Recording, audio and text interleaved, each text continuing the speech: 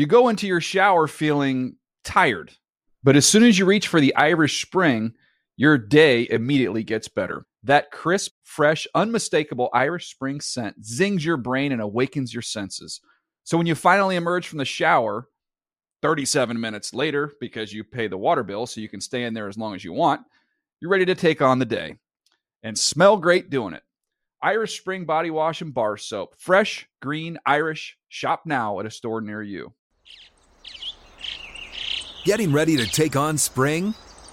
Make your first move with the reliable performance and power of Steel battery tools. From hedge trimmers and mowers to string trimmers and more, right now you can save $50 on select battery tool sets. Real Steel. Offer valid on select AK system sets through June 16, 2024. See participating retailer for details. When you buy Kroger brand products, you feel like you're winning. That's because they offer proven quality at lower than low prices. In fact, we guarantee that you and your family will love how Kroger brand products taste, or you get your money back. So next time you're shopping for the family, look for delicious Kroger brand products, because they'll make you all feel like you're winning. Shop now, in-store, or online. Kroger, fresh for everyone.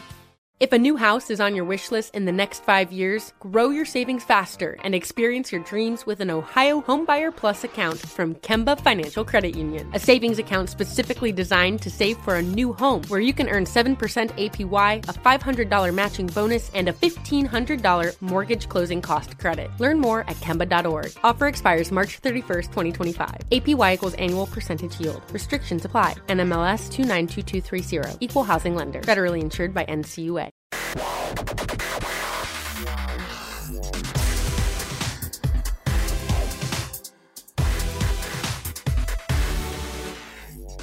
Hey everybody, it is Wednesday, April 6th, 2022. Welcome to the NFL Fantasy Football Podcast, where we're still working on our measurables. It's me, your man, MG Marcus Grant, alongside Michael F. Florio. Randy is at the controls, and we are getting closer to the draft, which is great. Although I guess I should first say to you, Florio, happy opening day eve. I know this is not a baseball podcast. I don't care. But opening day is like tomorrow. And I was watching the Dodgers have some giant prospect who throws 100 miles an hour, like, strikeouts Shohei Ohtani last night.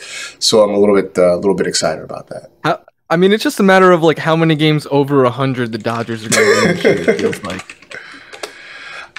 Probably. Although, you know what, I said that last year too, and they ended up still a game behind the Giants. They didn't win the division last year, so unless the Giants are phenomenal again this year. I forgot all about that. Yeah, the Dodgers won like 100 plus games. It didn't even win the division because the Giants were one game better for most of the season. Also, sorry about DeGrom. It feels like you guys are. It feels like the Mets are always going through. I almost wore his jersey today, but I was like, I can't. Like, he's awesome, but he just can't stay on the field. Just can't stay healthy. And it seems bad when Buck Showalter is talking about him like being like a mid-season addition, or like it's sort of like trading for a player at the deadline. I'm like, that says to me that you're not expecting him back anytime soon. You gotta love when teams try to put that spin up. Well, it's like we made a huge trade. It's like, well, no, it's not. It's like you're getting back to where we thought we would be. To where we thought you'd be at the start of the season. Exactly. But excited. Baseball's actually back. They figured it out, and we're gonna get a full season starting on Thursday. So that's great. Big show for you today, of course, as we're getting closer to the draft. I want to start talking to people who are much smarter about this sort of thing than I am. So to that end, we've got Emory Hunt on today. I always love talking to Emory. Always a good dude. He put out the what he's calling the largest draft guide in history. I'm not one to argue with him. There are over 1,000 players in it. So we'll get his take, not on all 1,000, but we'll pick a few that we want to talk to him about and get his thoughts on as we get closer to the draft. But I want to start with some news headlines. Things have sort of calmed down since the frenzy we had a couple of weeks ago, but still some things happening around the league. The Patriots and the Dolphins, two teams in the same division, they made a trade. Devontae Parker is going from Miami to New England, and correct me if I'm wrong, but I feel like that automatically makes him maybe the number one receiver there in New England. Is he anything more, though, than a wide receiver 2 for fantasy? I don't think so. I do agree with you. I think he's automatically the wide receiver 1 for New England now. I think this is great for him because he was going to be buried on the depth chart behind Waddle and Hill and probably Gesicki and maybe more. But for me, he seems like one of those receivers that I would like to draft as like a bench receiver. I don't think I would want him in my, like, to rely on him each week because Mac Jones, he's very consistent on shorter passes, was a little bit inconsistent on deeper balls last year. But I think the arrow is definitely pointing up for Parker, someone that I'd be cool having as like my third or fourth receiver, maybe as a guy on the bench rather than someone that I would rely on. He had that one big year in 2019, 1,200 yards, 9 touchdowns. That was the vaunted Devontae Parker breakout year that we had been waiting for forever. He's kind of dealt with some injuries the years after that and hasn't quite hit that level. But if he can stay on the field, he should see plenty of targets in an offense that has been looking for wide receivers for a long time. I mean, look, I'll say this, and I know I'm not the only one to say this, but for all the greatness of Bill Belichick, he's been pretty awful at scouting wide receivers. I mean, I know they had Randy Moss and I get it, Wes Welker, Julian Edelman have done some really nice things, but generally speaking, the Patriots have been pretty bad about their wide receiver talent. Oh yeah, I mean, and for every success story, there's like 3 that didn't work out. Like Ocho Cinco was a Patriot for a year. This also probably means they're giving up on N'Keal Harry, who they took in the first round just a couple of years ago. Yeah, that was, for me, a swing and a miss because I watched him at Arizona State, and I really thought he could blossom into something, and I'm looking at it, and his best season, 309 yards. Yeesh. 33 catches for 309. That was in 2020. So I would think the N'Keal Harry experiment is probably done in New England. In Tampa, Gio Bernard is back, signs a 1-year deal with the Buccaneers. Obviously, we know that Leonard Fournette is still there, but Ronald Jones is gone. Keyshawn Vaughn is still there, too, if I'm not mistaken. Is there a bigger role coming, or is he just sort of an emergency back for Tampa? I think that his role will be kind of what it's always been outside of when, like the starter gets hurt. Like I would anticipate him being like their third down back a good amount.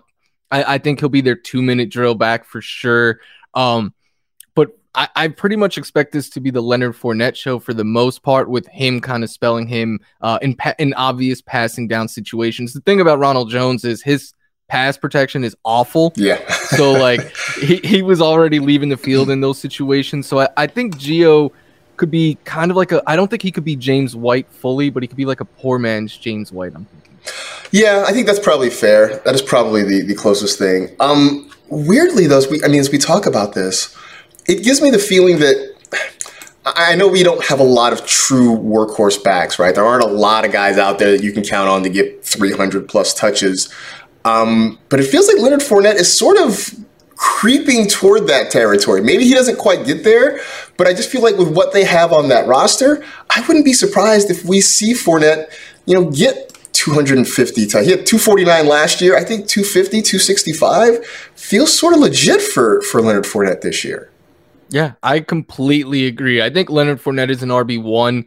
And I tweeted out the other day, like my early top 12 running backs, and he was in my top 10, and no one even like said anything about it. So like, it's weird because in early drafts that I've seen, like he doesn't go as an RB1. You could get him where Leonard Fournette always is available in the middle rounds. But like, I expect that to change come this summer. And I think Leonard Fournette, like you said, I think he's not only can get those numbers, I think he's one of the safer bets on volume this season. I think so too, especially because look, the Bucs offense essentially is the same. Brady is back. We'll see what happens with Gronk, but Chris Godwin will be back and healthy at some point. Mike Evans is still there. They go out and they get Russell Gage, who I think is a really nice addition to this team. This offense is still going to be pretty good. So I don't see why Leonard Fournette, as the main back in that backfield, can't be pretty productive as well this year. Do you think they'll run a little like Todd Bowles? I still think they're going to just throw a bunch because why wouldn't they? But like Todd Bowles, new head coach, he does like to run. He does. Although I think if I'm Todd Bowles, I'm not going to tinker too much with what's been working, right? I mean, this team won a Super Bowl a couple years ago. They had a really good playoff run this year. You still got Tom Brady. I wouldn't mess with it too much, especially because the way the NFC has shaken out, I would be surprised if it's not Rams and Bucks in the NFC Championship game. Same. Sure, weird things can happen, but that is sort of what I'm anticipating right now. In Houston, they've got a new running back there. It is former Colts running back Marlon Mack, who looked like he was on path to do big things, then suffered the Achilles injury that really sort of set him back. It's hard to get excited about anyone in Houston. Can Marlon Mack have any fantasy relevance with the Texans?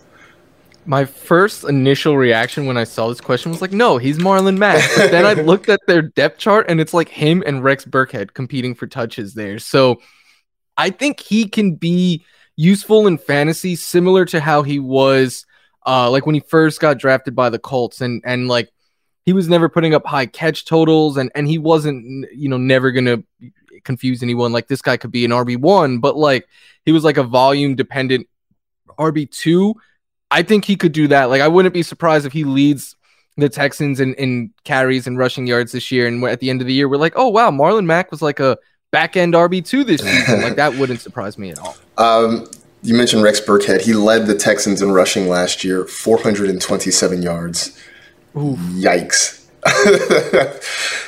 He was their leading rusher, had 3 rushing touchdowns, which was tied with Tyrod Taylor for the most on the team. So that played like 3 games. Right. Yeah. So like that tells you a lot about the Texans running game. So I do think Marlon Mack has a role. I don't imagine he's going to get drafted highly, if at all, in a lot of leagues. But who knows? He may be a guy that we're kind of talking about off the waiver wire.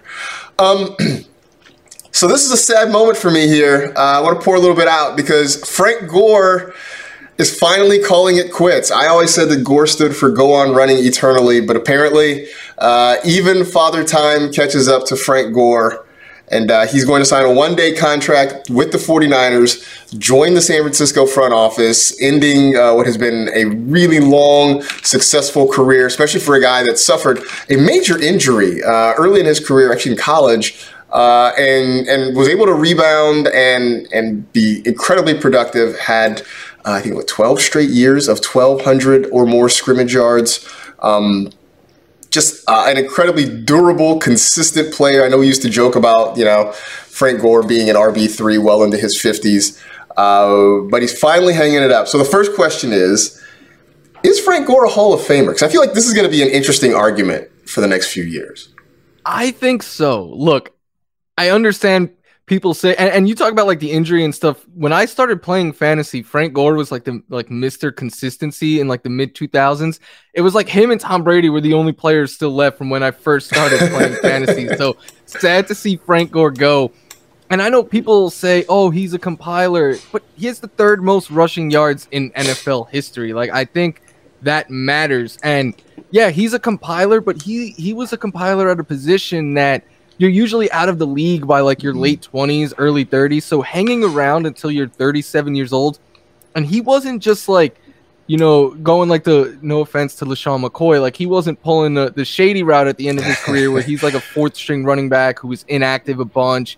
No, like he was getting meaningful touches until his final snap in the NFL. Like his final year, he had almost 200 carries. So I think there's something to being able to stick around and be useful for that long. That is a skill set in the NFL that not many people have. And I think that's my argument that I've always had for Frank Gore. And I remember having this conversation with people in our newsroom, probably going back to 2015, 2016, is that, yeah, I don't think you ever look at Frank Gore's career at any point and say that he was one of the, 3 best running backs in the league. But the fact that he was so consistent that you could count on Frank Gore for 1,000 rushing yards, for 1,200 scrimmage yards, year in and year out. And as you mentioned, that he did this for, 16 years, and was consistently productive. I think that speaks to his Hall of Fame credentials. So yes, he was a compiler, but as you mentioned, he was a compiler at a position where they just don't exist anymore. And I was like going through all the guys that he's played with. I think he belongs in. I think he does. I think with the way running backs are used now, we're going to see fewer and fewer running backs that have Hall of Fame type credentials. And I think we're going to look back at Frank Gore, even if he doesn't get in first ballot, which he probably won't. But I think we're going to start looking back as we get further away from his career. We're going to start looking at more running backs. We're going to be like, yeah, Frank Gore was pretty good for what he did for as long as he did. I think he deserves to be in Canton for it. Is he a fantasy Hall of Famer? It's funny. I just said he's a real life Hall of Famer. I think his case for fantasy Hall of Fame is weaker because to me, like, fantasy Hall of Fame is like you had a stretch where you were like dominant and you were and Frank Gore did. So I think for me, I'm being a little bit blinded by what he's been the last like 6-7 years, where he was more of a nuisance for fantasy players than anything. But I think, from his run, from his early part of his career, like, he was consistently a top 2-round pick, and he had years where he was going in the first round. So let him in. Come on. Like, why? I'm one of those people who, like, I know some people are like, there's a Hall of Very Good. And I'm just like, hey, if a guy, like, meets the credentials, let him in. Yeah, I feel like because that middle part of his career, right, or that time with San Francisco, where he just was consistently, again, 1,200 yards, 8 to 10 touchdowns. I just think the consistency. But I'm with you. I feel like the case for him in the Fantasy Hall of Fame is maybe a little more difficult to make. But I'm gonna do it. I'm gonna put him in the Fantasy Hall of Fame. It also kind of got me to thinking though about the guys that are currently active. And how many active players do you feel like have a strong case for the Hall of Fame? I mean, Adrian Peterson technically is still an active player, right? And he's for sure a lock. And I'm just like looking, I mean, I felt like Zeke might have been on a path early in his career. I don't know if he's there. I think Derrick Henry might be on a path potentially for the Hall of Fame. But I'm looking at the guys that are currently active, and I just don't see a lot of potential Hall of Famers at running back in the NFL right now. Yeah, I would agree with that. I think I think Derrick Henry right now, outside of Adrian Peterson, who is technically still active, like you said, I think he has the strongest case. Do you think, I know this guy isn't active, do you think like LaShawn McCoy makes it? He's someone that I go back and forth on. Maybe. I think he'll be an interesting case. Like I think there will be a lot of people that argue on his behalf because he was incredibly good for so many years. So I think he will get a lot of people on his behalf. I was thinking, does Lev Bell? He had with those 2 Super Bowl rings. Yeah, even though he did nothing. Even though he had no part of it whatsoever. I don't know. Does Lev Bell have a case for it? He was really good, but for a short amount of time. Like, I think Lev Bell is 100% a fantasy Hall of Famer. Yes. But I don't think real life. I think that's fair. I think like you can make that case for Christian McCaffrey. Like that year McCaffrey had is the top 2 season of all time. Right. He's missed so much time. I don't think he'll make it. Like Saquon, I thought had a very strong chance when he got drafted 2nd overall, but then he's missed too much time. Like Eckler's great, but he's not gonna get it. I'm thinking no. Like Jonathan Taylor, it's easy to say right now. Like, oh, he's on the path, but like that was Zeke a couple years ago. So let's revisit this in 4 or 5 years and see what Jonathan Taylor is at that point. I'm thinking like right now, no. I think we see some older guys get in who recently retired. Like I wouldn't be surprised if McCoy, Jamal Charles, maybe I think he has a case. But like, man, the position is probably not, and it's because of how the NFL values it now. Yeah. No, it really is. I mean, look, I think Frank Gore deserves to get in. He's, as you mentioned, the 3rd leading rusher of all time, and all the guys around him on the list are all in the Hall of Fame. Not counting Gore, the top 16 rushers, or I guess top 15, I guess if you take Gore out of there, are all in the Hall of Fame, right? So I think he deserves to get in. Adrian Peterson, like I said, will get in when he's finally done. But after that, it might be a while before we see another running back get like legitimate consideration for the Hall of Fame. That's going to be weird. By the way, O.J. Simpson is currently the 21st leading rusher in the NFL. He is a Hall of Famer. LaShawn McCoy is behind him by 134 yards. He's 134 yards behind O.J. Simpson. So I guess if you And want he to make probably a has a lot case. more receiving yards. I would think he has a lot more receiving yards than OJ. Yeah. So if you want to make a case for Shady getting in, I think that's a strong argument. I think we need to change the criteria for a running back to get in, because if we're expecting them to be like the running backs from 10, 20 years ago, then no one is ever going to get in again. Right. It might have to be like who had a best like 8-9 year stretch, something like that, right, instead of like who played for 15 years and finished, top 10, because those guys just aren't going to be coming around very often. Right. So, as I mentioned, Shady is about 130 rushing yards behind OJ. He is about 1,700 yards receiving yards ahead of OJ. Is there any oh wow. Is there any running back now? Like if you had to pick who you think will be this generation's Frank Gore, and we'll still be talking about them like 10 plus years now, is there any running back you think can do that? I'm trying to think of like who is that fantasy nuisance that hangs around on rosters that's just like, you know what? Weirdly, and he's not a fantasy nuisance, I wouldn't be surprised if it's like a Leonard Fournette, right? He's durable. He can run the football effectively. He catches the football well. I mean, he's a sturdy, well-built guy who, has generally been, fairly injury-free in his career. Maybe Leonard Fournette is that guy. I know he missed half the season in 2018. He had some little nagging where misses a game here or there, but for the most part, he's been relatively healthy. Maybe it's Leonard Fournette. I was thinking maybe Zeke, but I like Leonard Fournette call probably even more than that. Yeah, Zeke, I just feel like with Fournette, like his salary is sort of in a range that people still think is like, everybody looks at Zeke and they're like, his contract's ridiculous. And that sort of thing. So maybe Fournette can keep himself like value priced enough to stay in the league too. Remember Todd Gurley? Todd Gurley seemed like he was on a Hall of Fame trajectory too.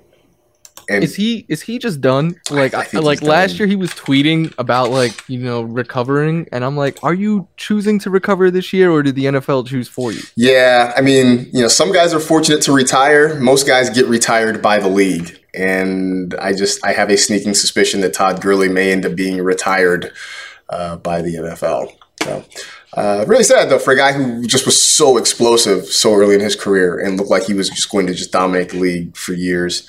Unfortunately, those knee injuries just caught up to him. By the way, I forgot to mention, Frank Gore is going to have his professional boxing debut in May as well. I don't remember, he had that amateur fight with Darren Williams, formerly of the NBA, and it did not go well for Frank. So I was disappointed there because I was like, hey, we work at the NFL. I'm going to root for the NFL side. And then Frank Gore got demolished. And man, we joked about it. There was a point in that fight where it seemed like he just forgot he was fighting, and then he got punched and was like, what just happened?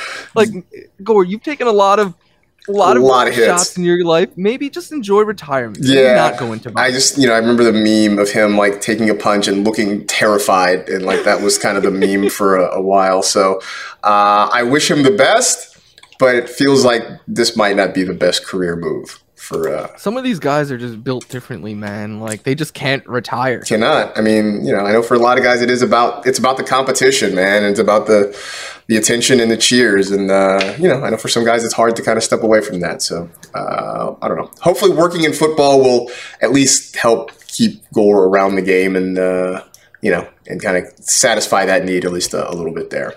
All right. We're going to take a break. We will come back. And we will talk to Emory Hunt, he of the Football Game Plan, he of the Giant Draft Guide. We will pick his brain about some of the guys that we will see have their name called sometime at the end of April. So that's coming up next on the NFL Fantasy Football Show. You go into your shower feeling tired, but as soon as you reach for the Irish Spring, your day immediately gets better. That crisp, fresh, unmistakable Irish Spring scent zings your brain and awakens your senses. So when you finally emerge from the shower, 37 minutes later, because you pay the water bill so you can stay in there as long as you want, you're ready to take on the day. And smell great doing it. Irish Spring Body Wash and Bar Soap. Fresh, green, Irish. Shop now at a store near you. Hey guys, this is Matt Jones, Drew Franklin from the Fade This podcast. We got a great episode coming up, picks in all the sports, football, basketball, we do them all, but here's a preview of this week's episode. Do you think it's more embarrassing to dye your hair or to have hair plugs? I don't think either are embarrassing if you're not trying to conceal it and act like you didn't. Okay, so you think if you just come out and go, I got hair plugs. Yeah, like check out these hair plugs. I mean, don't just walk around, hey, tapping, hey, stranger, I don't want you thinking this is natural, but I mean. Do you have to do that with everyone you meet? Try to act like they, you know what I mean? Yeah. But I mean, like John Cena got it. You know, when John Cena came back to wrestling, he had a bald spot, and now he doesn't. Mm-hmm. Do you think he should be required in all interviews to say, look, by the way, I covered up my bald spot? Yeah, I guess it's weird. I mean, you don't wear a sign or like put a sign in your yard, but. All right, so what about toupees? Those are the most obvious. But let's say you're like Bill Self and you can get it to where it looks good. His is magical. I don't even know if his is a toupee. It is. I think he went into the future and had a procedure we haven't even discovered yet. And this episode was brought to you in partnership with DraftKings. To hear more, listen and subscribe to Fade This on iHeartRadio or wherever you listen to podcasts. Getting ready to take on spring? Make your first move with the reliable performance and power of Steel battery tools. From hedge trimmers and mowers to string trimmers and more, right now you can save $50 on select battery tool sets. Real Steel. Offer valid on select AK system sets through June 16, 2024. See participating retailer for details. If a new house is on your wish list in the next 5 years, grow your savings faster and experience your dreams with an Ohio Homebuyer Plus account from Kemba Financial Credit Union. A savings account specifically designed to save for a new home where you can earn 7% APY, a $500 matching bonus, and a $1,500 mortgage closing cost credit. Learn more at Kemba.org. Offer expires March 31st, 2025. APY equals annual percentage yield. Restrictions apply. NMLS 292230. Equal housing lender. Federally insured by NCUA. You go into your shower feeling tired, but as soon as you reach for the Irish Spring, your day immediately gets better. That crisp, fresh, unmistakable Irish Spring scent zings your brain and awakens your senses. So when you finally emerge from the shower, 37 minutes later, because you pay the water bill so you can stay in there as long as you want, you're ready to take on the day and smell great doing it. Irish Spring Body Wash and Bar Soap. Fresh, green, Irish. Shop now at a store near you. Getting ready to take on spring? Make your first move with the reliable performance and power of Steel battery tools. From hedge trimmers and mowers to string trimmers and more, right now you can save $50 on select battery tool sets. Real Steel. Offer valid on select AK system sets through June 16, 2024. See participating retailer for details. If a new house is on your wish list in the next 5 years, grow your savings faster and experience your dreams with an Ohio Homebuyer Plus account from Kemba Financial Credit Union. A savings account specifically designed to save for a new home where you can earn 7% APY, a $500 matching bonus, and a $1,500 mortgage closing cost credit. Learn more at Kemba.org. Offer expires March 31st, 2025. APY equals annual percentage yield. Restrictions apply. NMLS 292230. Equal housing lender. Federally insured by NCUA. We are excited to be joined by a guy that I enjoy talking to. We always talk to him around this time of year. I consider him to be the hardest working man, certainly in the draft game right now. You can find his work at his own site, first of all, Football Game Plan, but you also see him at CBS Sports on Sportsline, kind of all over the place this time of year. And surprised that he is actually at home, because normally he is on the road a lot this year, but it is the one and only Emory Hunt. Emory, always good to talk to you, man. We were talking before we started recording this thing. You are catching your breath after what has been a pretty amazing draft season for you so far. Yeah, it's been a whirlwind. So it's cool to get out and just kind of like relax a little bit. But you're always gonna have, someone asked me the other day, "Hey man, I got your draft guide. What about this player?" I'm like, bro, I did over 1,000 players. And you can play dude that's not in it. Like, what do you make? Don't ask me about nobody right now, man. But nah, it's cool. Sometimes you just want to take a step back and try to recharge the batteries. I'm filling my time with The Foods That Built America. I love that show. And also with other mindless TV options that I kind of like binge watch all the time. Yeah, I mean, so you talk about the draft guide, and I went and picked it up, and I'm still scrolling through it, and it's deep. You mentioned there's over 1,000 guys, and I laughed that you say your people come and hit you up about players that aren't in. To me, I look at the draft guide, and it's sort of like Amazon, right? Like I look at Amazon, I'm like, if you can't find it on Amazon, you don't need it. If there's not a player that you can't find in this draft guide, chances are. Look, I know everybody wants to work hard, but chances are this guy is not necessarily going to be on the radar for anybody. But I do want to ask, I mean, having scouted all this many guys, just your general takeaways on this draft class. I know people have thoughts that maybe it's not as deep offensively, that this is more of a defensive draft. After looking at all these guys, what are your thoughts about this year's class? It's always a deep draft for me because I tend to go deeper than most. So I'm always going to find guys that can play. But I do feel like people are having the wrong conversation about the quarterbacks instead of looking for the Trevor Lawrences. Hey, man, let's try to strengthen these QB2s on these NFL rosters where, you don't want a situation where, let's say, for instance, a Daniel Jones gets injured and now you stuck with a bag of quarterbacks. Like, you better get someone that can at least play because we saw what they went through last year, but they upgraded their QB2 spot with a Tyrod Taylor. But I think that's where you can find good value at the quarterback position. But everywhere else, man, it's a really deep class. And the reason why the guide is as big as it is, because a lot of those guys that are in it came back to school for this season to take that extra year. So you're getting 2 draft classes in one, to be completely honest. So you're talking about the quarterbacks. Real quick, talk about the quarterbacks. Does this mean you don't see any instant impact guys in this class? I've always said this. The only guy I would take in round 1 is Malik Willis because he has the traits that you gamble on. He's fast, he's mobile, he has upside still, only a 2-year starter, so to speak. Has the rocket arm. He's he's a supercharged version of Jalen Hurts, in my opinion.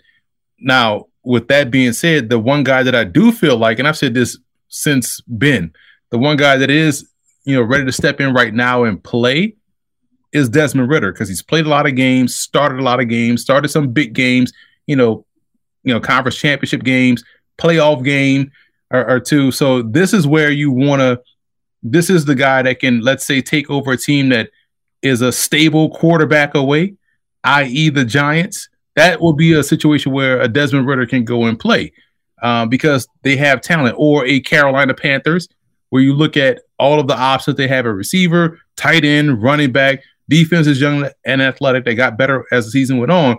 They need someone to not turn the ball over and to drive the bus. That's a Desmond Ridder. I'm not saying take him at 6.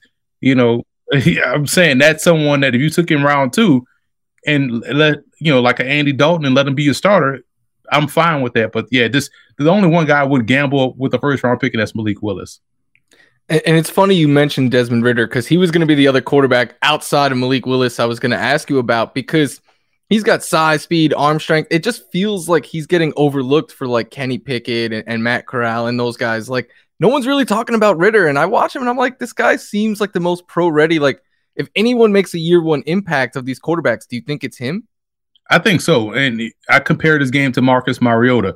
He's just someone that can help you out as a runner. He's a +1 there. He's making good throws at the intermediate level of the field. That's where the NFL game is usually played. We're all wild by the deep throws, but I feel like that can come in time. But as long as you're winning at the short intermediate level, you're moving the football down the field. And because he had to play at a program like Cincinnati that was constantly fighting for respect, he's not afraid of pressure.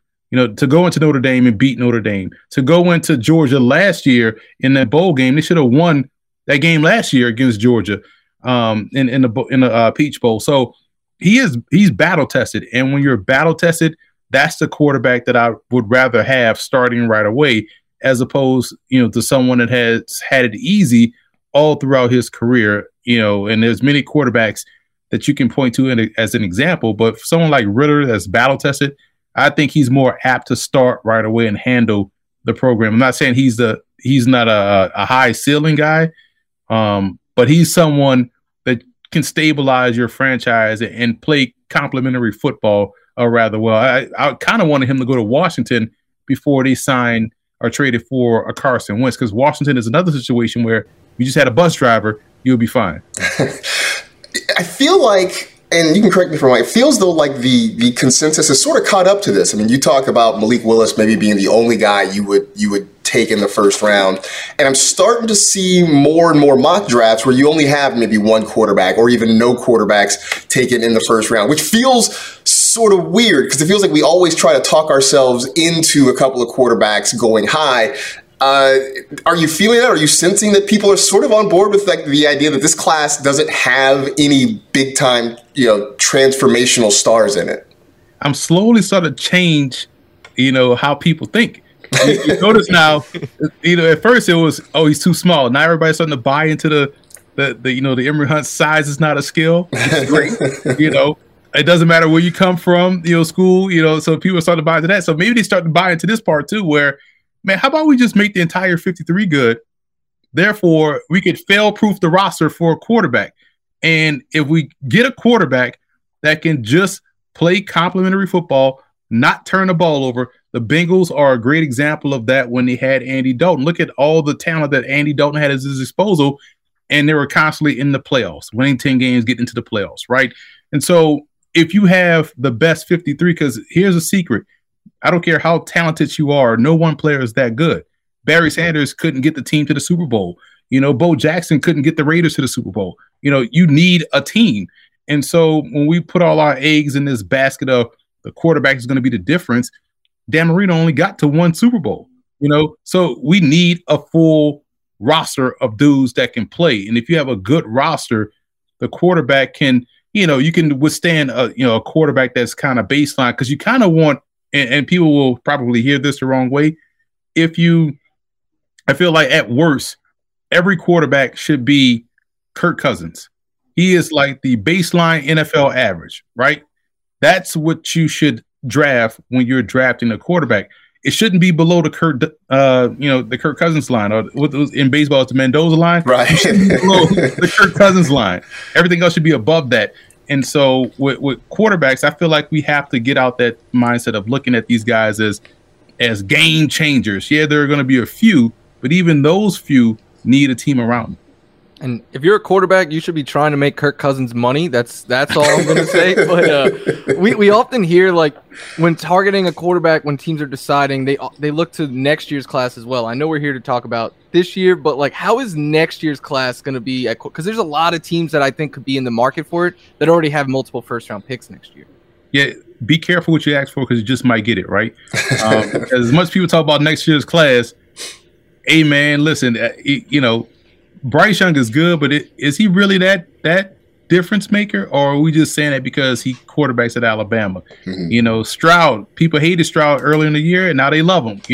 These are the same folks that told us Spencer Rattler and DJ Uiagalelei would be, clear-cut 1 and 2, and look at those two guys. So you never really know, especially with college football the way it is nowadays. You don't really know until a guy can stack, consecutive good seasons.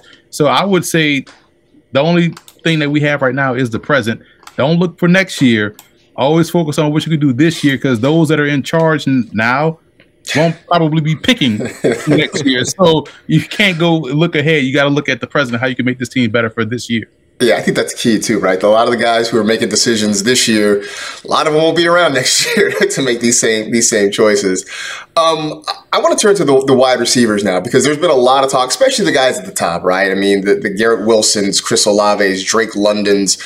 You went in the draft, and I mean, you broke these down. I mean, you've got your flankers, you've got your split ends, you've got a number of different categories. First off, I mean, what made you decide? How did you decide to split that up, and how much does it translate? Because some guys can do both. So how do you determine how guys get slotted into which categories? It's fascinating, because I remember when I first started doing this, you just grade and rank. But people always have, maybe it's with social media, everybody wants to argue. So even though you may have this guy as like wide receiver 15. How could you have him at wide receiver 15? Well, it's like, but they got the same grade. Like, it's like 15 first round picks, right? And it's like, man, it's, like he said, a first round pick. It's just, so it's, you know what? Let me break this up, because ideally, you're not going to ask Cole Beasley to play the same role as Randy Moss because they play two different positions. So let's grade this like how an NFL team probably would view it. And so I broke it up into those 4 positions to where now guys can feel, now you can kind of explain why guys may, slot different than others. So yeah, some guys can play all 4, and I make sure to make a note of that where guys can play all 3, kind of like with linebacker, you kind of play all 3 positions. Or corner, you can play both sides. Some guys can even play in the slot. And so you just want to have, people see the game how they see it on Sunday. You know what a slot receiver is. You know what your number 1 is. That's your X. And you know a guy that really is your playmaker, so to speak, which could be your flanker or your Z receiver, someone that can really just fly and take the top off of defense. So you explain it that way, and people start to see it like, okay, now I get it. Yeah, he's a number 1 slot guy. That's a guy I want to play slot. And so when you grade it that way, it makes your job easier. And a lot of times you're just grading it. You grade the player first, and then you slot them in which position, because you may find that not all slot guys are 5'9", 5'10". You may have a dope 6'3" slot guy. Let's say someone like a Keenan Allen could be a tremendous slot receiver if he chose to. Don't tell Cole Beasley that. So how many, when you look at this group, how many guys do you see first rounds? I feel like there's 3-4 my guys that I feel like have legit first round grades. Do you see that more or less? How are you feeling? I see about 3 to 4.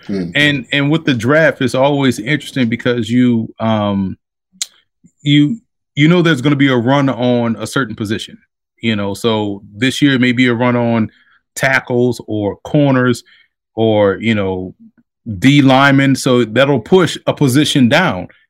But I feel like we can, say definitively that there are 3 to 4 first round receivers. I feel like Olave is a lock. I feel like Drake London is a lock. I also feel like someone like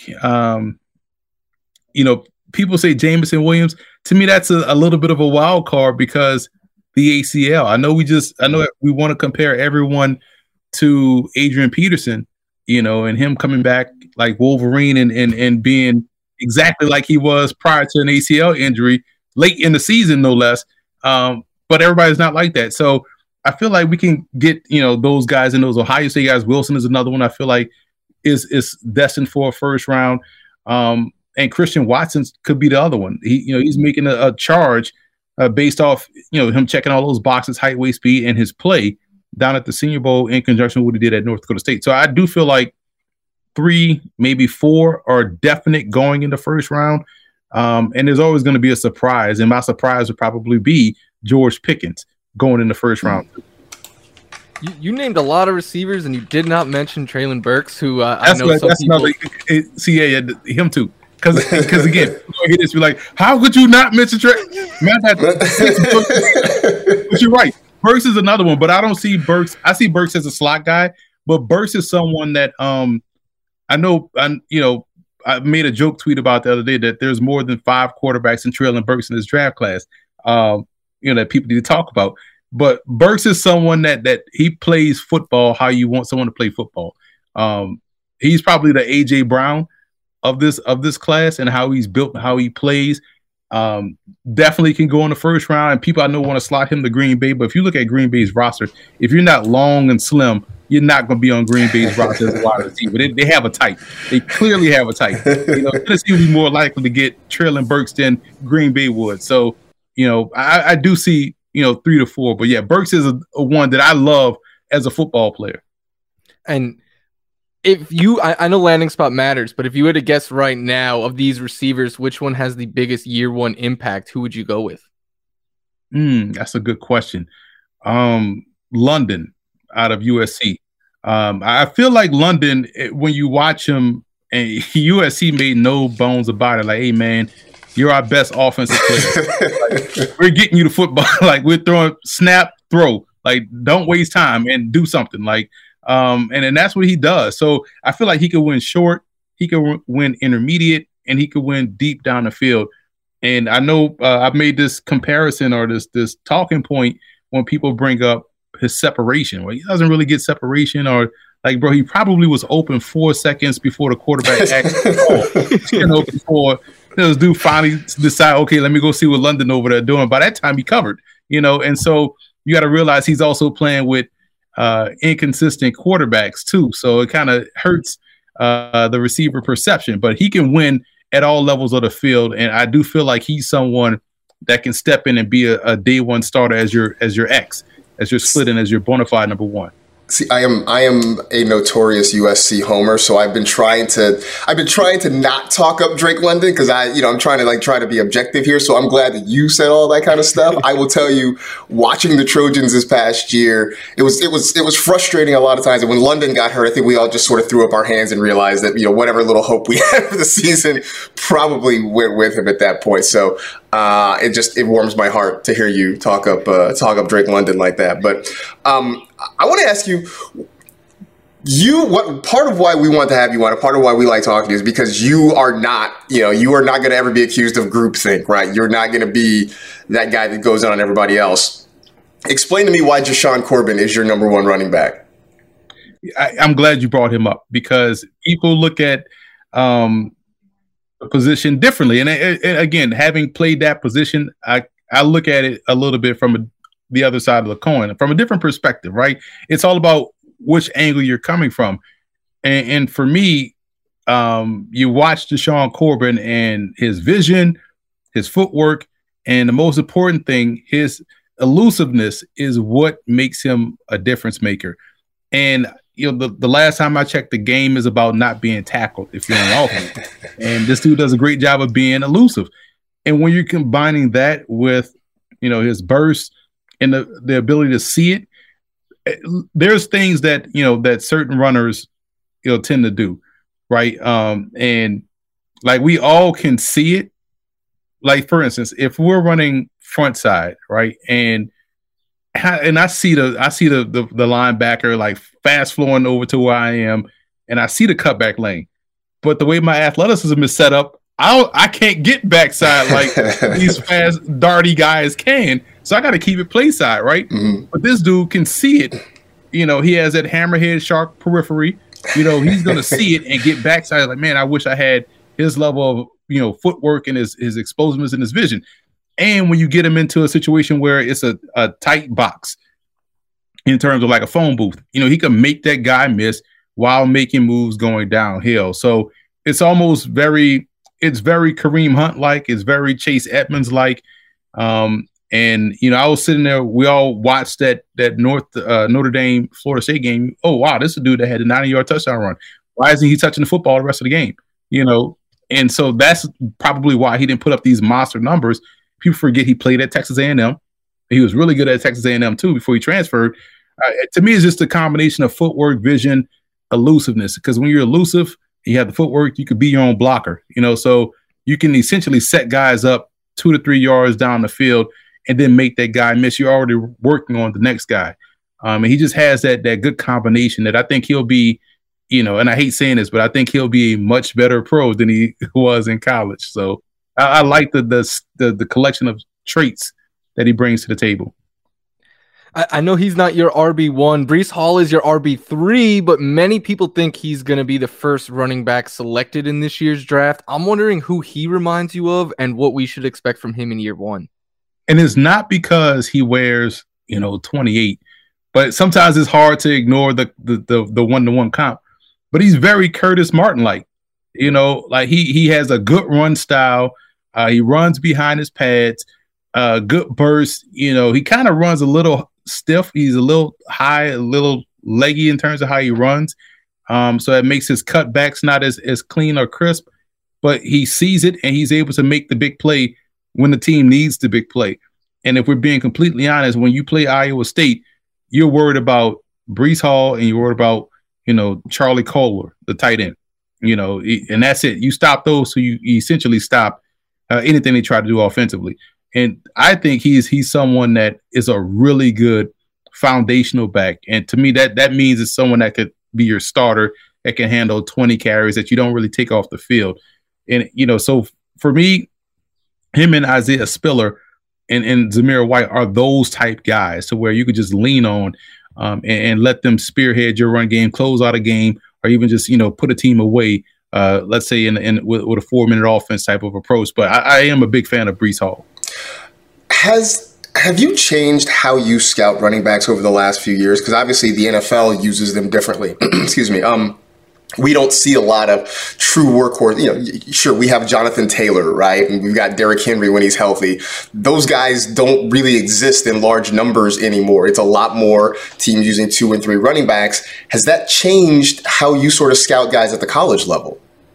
A little bit. And it's a legit question and a good one because, I can't look at the game the same way it was, in 1999 or the same way it was in 1989. You have to really adjust. And I was easily making that change with quarterbacks, right?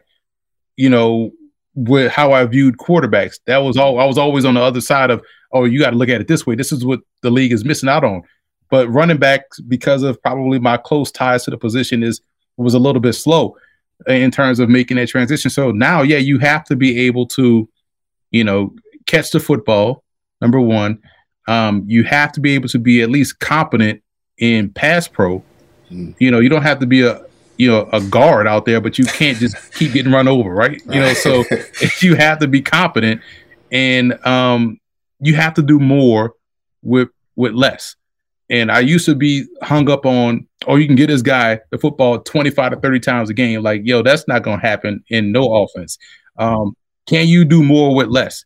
Are you a guy that needs volume? If you're a guy that needs volume, I'm pushing you down my list. Kind of like I wasn't as high on a Jordan Howard juxtaposed to me being high on a Tariq Cohen. A guy like Cohen will probably give you more bang for your buck because he can do more with less. As opposed to a guy like Howard that really needs to get rolling, to get going, get productive. But you have to be able to strike when your number is called. You can't use the excuse, I need to get a couple more carries to get into a groove. You have to be able to do it when you can. And that's how I've mainly adjusted how I viewed the position in terms of, what type of backs are working in the NFL level. And you brought up Tariq Cohen. When I first met you, Emery, you were banging the table for him when no one had even heard the name Tariq Cohen before. So is there a prospect or two like that in this class that you're like, this guy is going to be good and the rest of the world just doesn't know it yet? Man, that's a great one. I probably would say, I feel like everybody now is watching a lot more football, so it's hard for me to pluck, someone. But I will say Jaquez Ezzard out of Sam Houston. We all sat around for 2 years and, we're sitting inside with COVID and, we all watched FCS in the spring, and Sam Houston and Jaquez Ezzard was just lighting up defenses. And I've seen him at Howard because I broadcasted some games for Howard, right? And so when he was at Howard, he was – I remember they played – I want to say it was South Carolina State. That's why I first got hip to Brian Cook because he was also on that team playing defense. He was playing safety. But just like the first play of the game against South Carolina State, we had just did a whole thing on leading up into the opening kickoff, South Carolina State's defense, and they've done this, and Buddy Pugh's defense. First play of the game, Ezzard 7-yard touchdown. It's like joke, like that just threw everything we talked about out the window. But he goes to Sam Houston, and he is someone, and this is another thing that I hate saying, but but it is what it is. If you're looking for the next Deebo Samuel, the run game, that's Ezzard, and he has a great sense of timing too. I was at the NFLPA game, and every time you look up, he was just blowing past corners. And then he gets called up to the Senior Bowl. First practice there, he's deep down the field, leaving a corner in the dust. So he's someone that's going to make an impact on offense. I called him the next Steve Smith in my draft guide with how well he is. He's a physical guy. He's about 5'9", he's a muscular 195, and he could run. And so he has good agility. So he's going to help out on special teams, number one. But that's someone that I think will, he will be an impact player within the offense because he's dangerous with the football.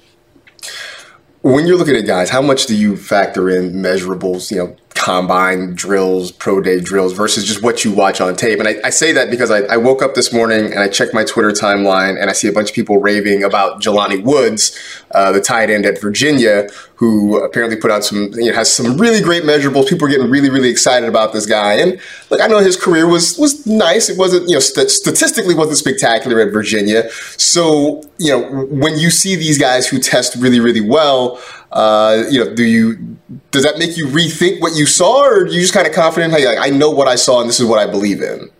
Yeah, that part. You have to trust what you see because that's the actual player. We all like to think in terms of, potential and what that could mean. Like, oh, this tight end is 6'7". Yeah, well, the tight end at Nebraska is 6'8", Austin Allen. And so we could have, if that was the case, we'd have more basketball players playing tight end in the NFL because you just throw it up to them and they'll catch everything. We know that's not the case because some guys, while they may test athletically, it may not apply to the football field. And while guys, may play ridiculously fast, ridiculously quick and agile, they may not test that way. And so you can't get caught up. That's why I try to have my draft guide and draft thoughts done before the combine. This year was different because we had the HBCU Legacy Bowl thrown in the middle of February. So it took a week away from, me just breaking down prospects post All-Star game circuit. And I really had to, add those 100 players into the guide.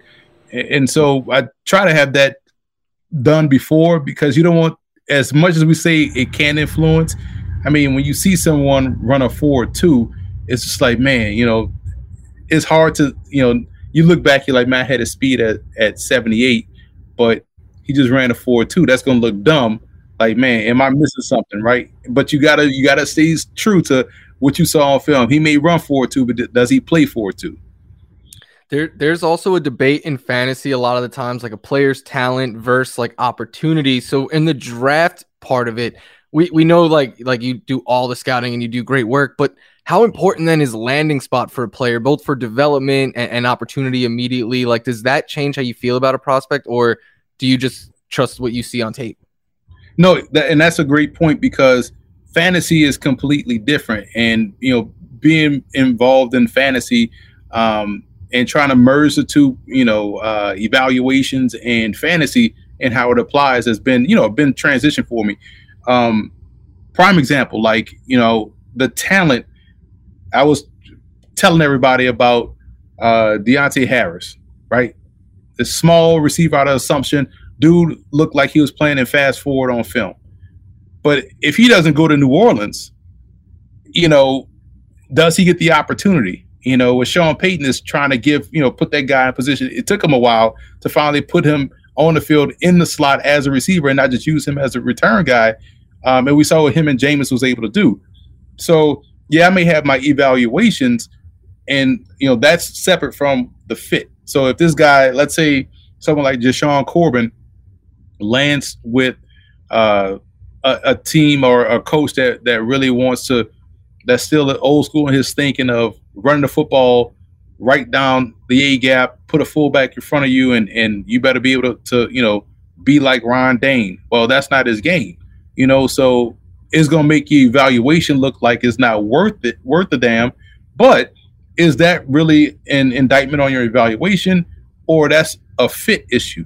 And we saw this a lot with I remember people talking about Chase Edmonds. I'm like, no, Chase Edmonds, ball coming out of Fordham. This is a good guy, blah, blah, blah. He goes to the Cardinals. They already had David Johnson. I wasn't the big David Johnson guy. And when they finally gave Edmonds the carries, he was producing. Then they bring in another David Johnson-like person and hand him the football because they, for whatever reason, people just love big backs crashing into everybody. So that's what everybody likes. So now he goes to Miami, and as much as you like the talent, Miami's probably going to end up drafting another running back too to pair with him. That doesn't mean your evaluation of the player, was off. It just means that the usage and the fit just isn't working. So if you look at, like, I may have, say, Corbin number 1, but if he goes somewhere where I know he's not going to get utilized, and people are going to say, well, who's your top fantasy back this year? It'll probably be somebody else. But they say, well, you had Corbin number 1. Yeah, but look where he landed. You know what I'm saying? Football Siberia. It's not going to work out for him. So basically, I'm hearing if Jashawn Corbin goes to like the Seahawks and Pete Carroll tries to just run him up the gut. That's just not going to work out. So I'm glad you brought up that. Right, that year I want to say I had Rashad Penny was my RB2, right? Because that year was Saquon Barkley. So, and I was worried about Nick Chubb ever regaining that true explosiveness because of the knee injury, And so I had Nick Chubb as a second round talent, 77 grade, right? So, and I had Penny, I think, as an 80 or 81. He goes to Seattle. I'm like, they took him in the first round. This is perfect. All of a sudden, he rather give the football to, I was like, what is this? Like, why take the dude in the first round if you're going to give it to this dude that just run to the back of the guards every play? And so finally, he's starting to produce, and now it's like, I don't want to be that guy. Like, I told you all about Penny, but you got to sit back and just, smoke that L and man, the dude want to get you. So it's like whatever, man. Well, I'm glad we got to give you space to take a victory lap here because I don't mind it. So I'm glad you got that opportunity. Emory, we always appreciate you, man. Always appreciate talking to you. I got the draft guide. It is a beast. I'm probably gonna be going through it from now until the draft. But for folks who haven't gotten hip to it yet, man, where can they find it? You can find the largest draft guide in draft guide history at footballgameplan.com/2022 draft guide. Again, over 1,000 individual scouting reports. We're not cheap. We're not faking the funk where we talk about 100 guys and list 900 guys. No, everyone that's in the book has an individual scout report. Footballgameplan.com/2022 draft guide. Cool, man. Well, appreciate it. Rest up because, the draft is coming. Enjoy the foods that built America or whatever else is going to occupy your time. But, man, we appreciate it and look forward to catch up with you again sometime soon. Always a pleasure, guys. I appreciate you having me on. Thanks again to Emory Hunt for his time. Be sure to check him out on Twitter. I didn't mention this, but check him out on Twitter at FBallGamePlan. That is his handle there. And if you haven't already, go pick up the draft guide. It is absolutely worth the money. It is beefy. You and I were texting about how hefty this thing is. Not only how hefty it is, but the fact that, as we mentioned, he is not a slave to groupthink. You will see guys ranked highly that maybe you've never heard of before, at least haven't heard talked about a whole lot. I mean, this thing is comprehensive, man. Yeah, and that's what I love about Emory. Like, he'll have a guy in his top 5. Then I'm like, wait, I haven't even heard of this name. Don't know before. who he is, right? And he is the back, the reason to back it up. And then you read what he wrote, and you're like, oh, that makes sense. Right, exactly. So, I mean, there have been guys where it's like, hey, I don't know who this guy is. But Emory wrote him up let me go watch him a little bit. Let me go check him out and see what there is to see there. So again, thanks to him for coming on. Always appreciate talking to him. And if you don't follow him already, you should because it will make you smarter, especially when it comes to this draft stuff. In the meantime, that'll do it for this edition of the NFL Fantasy Football Podcast. Stay happy, safe, and healthy. Do good and live well. And we'll talk to you next week.